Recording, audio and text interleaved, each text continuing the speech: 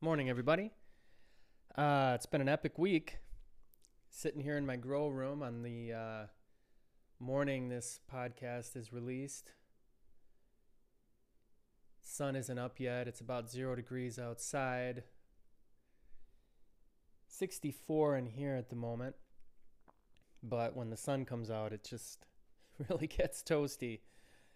And I've just been continuously surprised by just unexpected delights while working in this new space. Yesterday was my first small harvest, for example, and the pea shoots were 40 to 50% more leafed out and with shorter stems as well. So my wife's going to love packing that into our clamshells. And then I arrived home from deliveries to do some planting yesterday, and it was 78 degrees in here from this massive blast of sunshine, just pure vitamin D overwhelming the place. And it was just above zero outside. And I had just driven past Lake Superior with sea smoke gently sweeping across the surface. The water was calming down as it tends to do when it gets kind of cold. Nowhere near freezing yet because this is a sea, not a lake.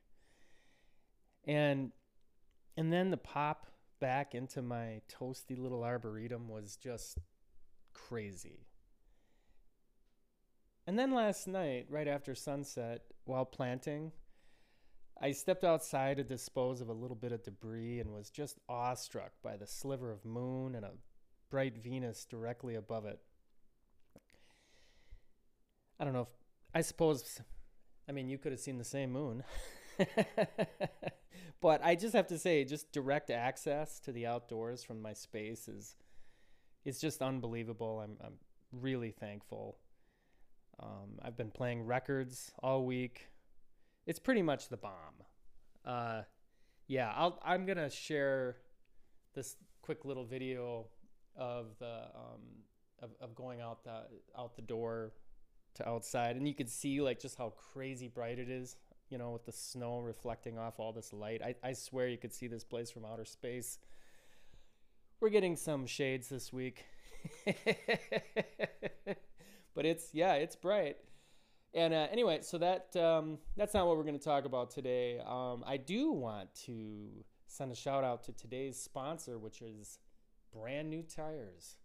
So yesterday's delivery route came on the heels of our first major snowstorm of the year. And our little Prius, which isn't the best vehicle for winter, zipped around no problem. We've outfitted the entire Gilmore fleet with new tires recently because we have 2 new drivers. And let me tell you, the peace of mind is priceless. Joey, who just has his learning permit, for example, drove us to church on Sunday in the snowstorm. It was his first time driving in snow. And I tend to be a nervous passenger, but it felt great. I was just enjoying the tires as a passenger.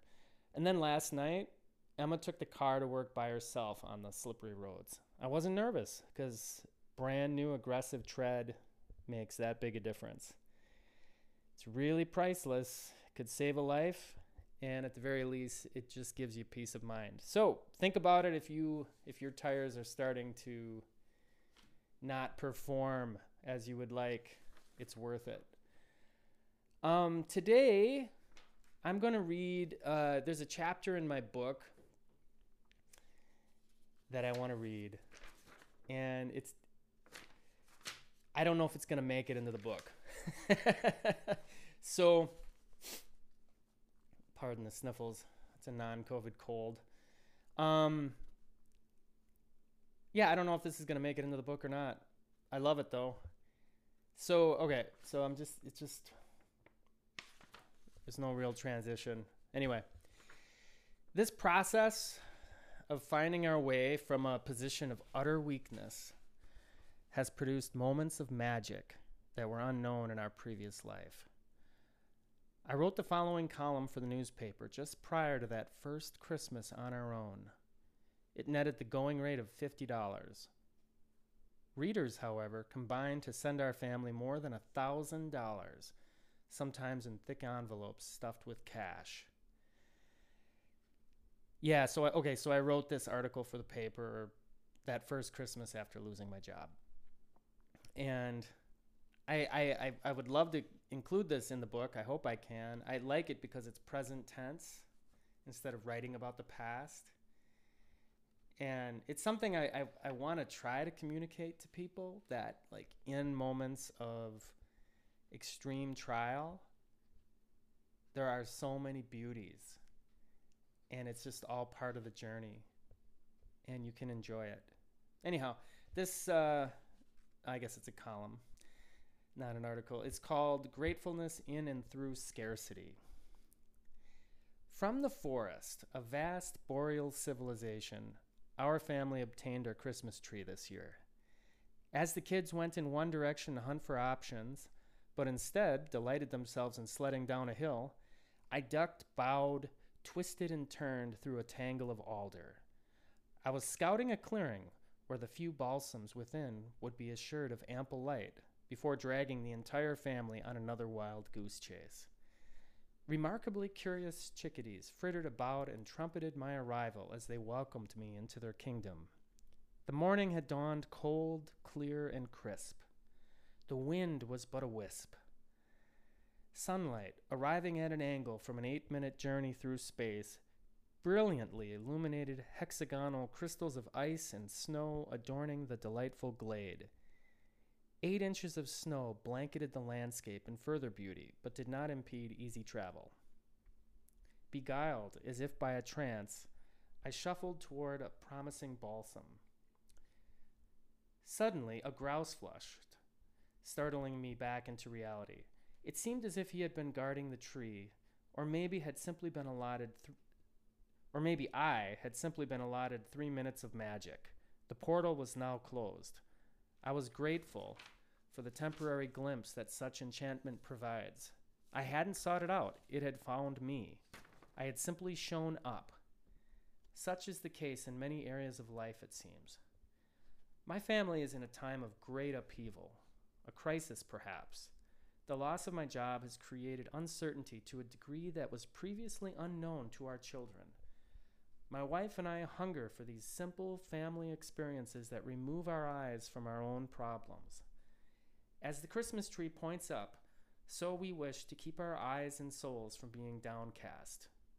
We can see that this is a decisive turning point in our lives. Nothing is assured. The wheel of time continues to obliviously grind on.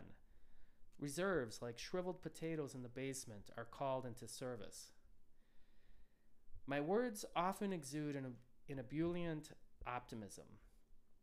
But after a while, there's only quiet.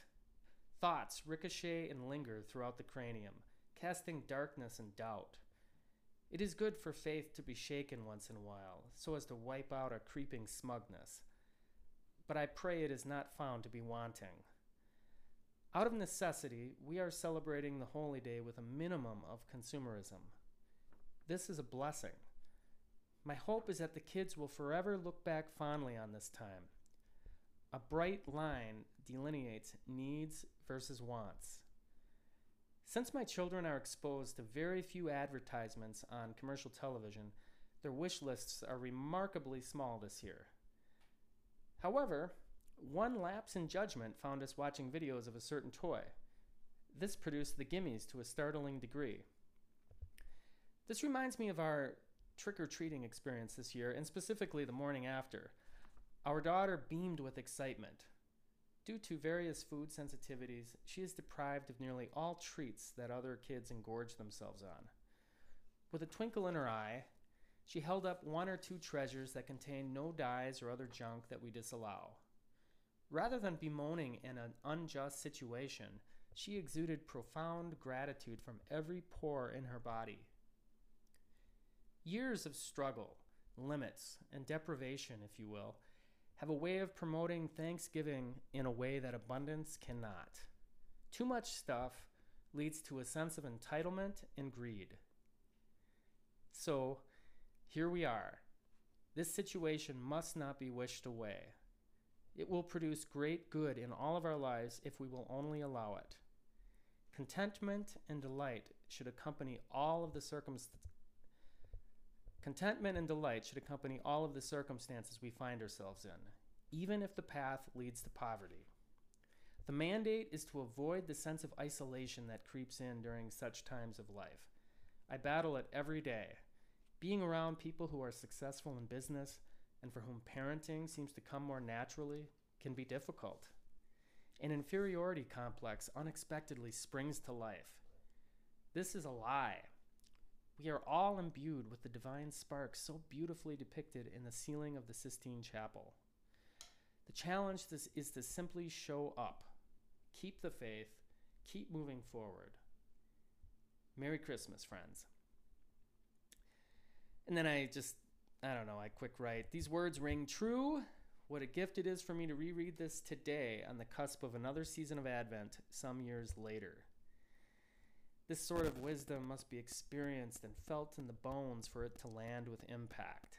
There's nothing new here on an intellectual level, but I was blessed beyond description by having lived through this.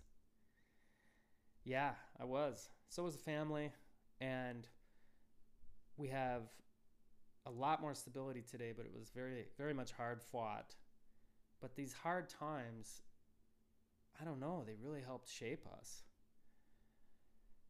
So if you're going through hard times, I urge you to enjoy them and not wish them away.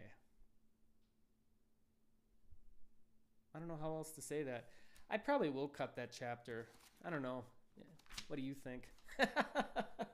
Well, you don't even have the whole book in your hands, so what do you know, I guess. But anyway, that's one of the reasons I'm doing this podcast, is to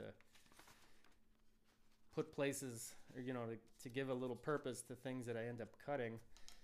But mainly it's to connect directly through your ears to your brain and to hear back from you and have a dialogue. So much of what I do is solitary, farming and writing. So you have to find connection in other ways. Also, I just wanted to share, I did set up this thing called Buy Me a Coffee, and I didn't advertise it last week, and I had 2 people generously support the show. Dave bought me a cup of coffee. It was the very first. And Megs, way over in Ireland, bought me 5 cups of coffee. Unbelievable. So thank you guys. I really appreciate it. Yeah, Buy Me a Coffee. It's sort of like Patreon. I think it's more intuitive, though. It's like if you want, if you want to buy 1 cup of coffee, it's like a $5 donation. So that'll be in the show notes. There's a link, but no pressure. And I hope you're having a good week. I hope you've set up a Christmas tree or something you're enjoying.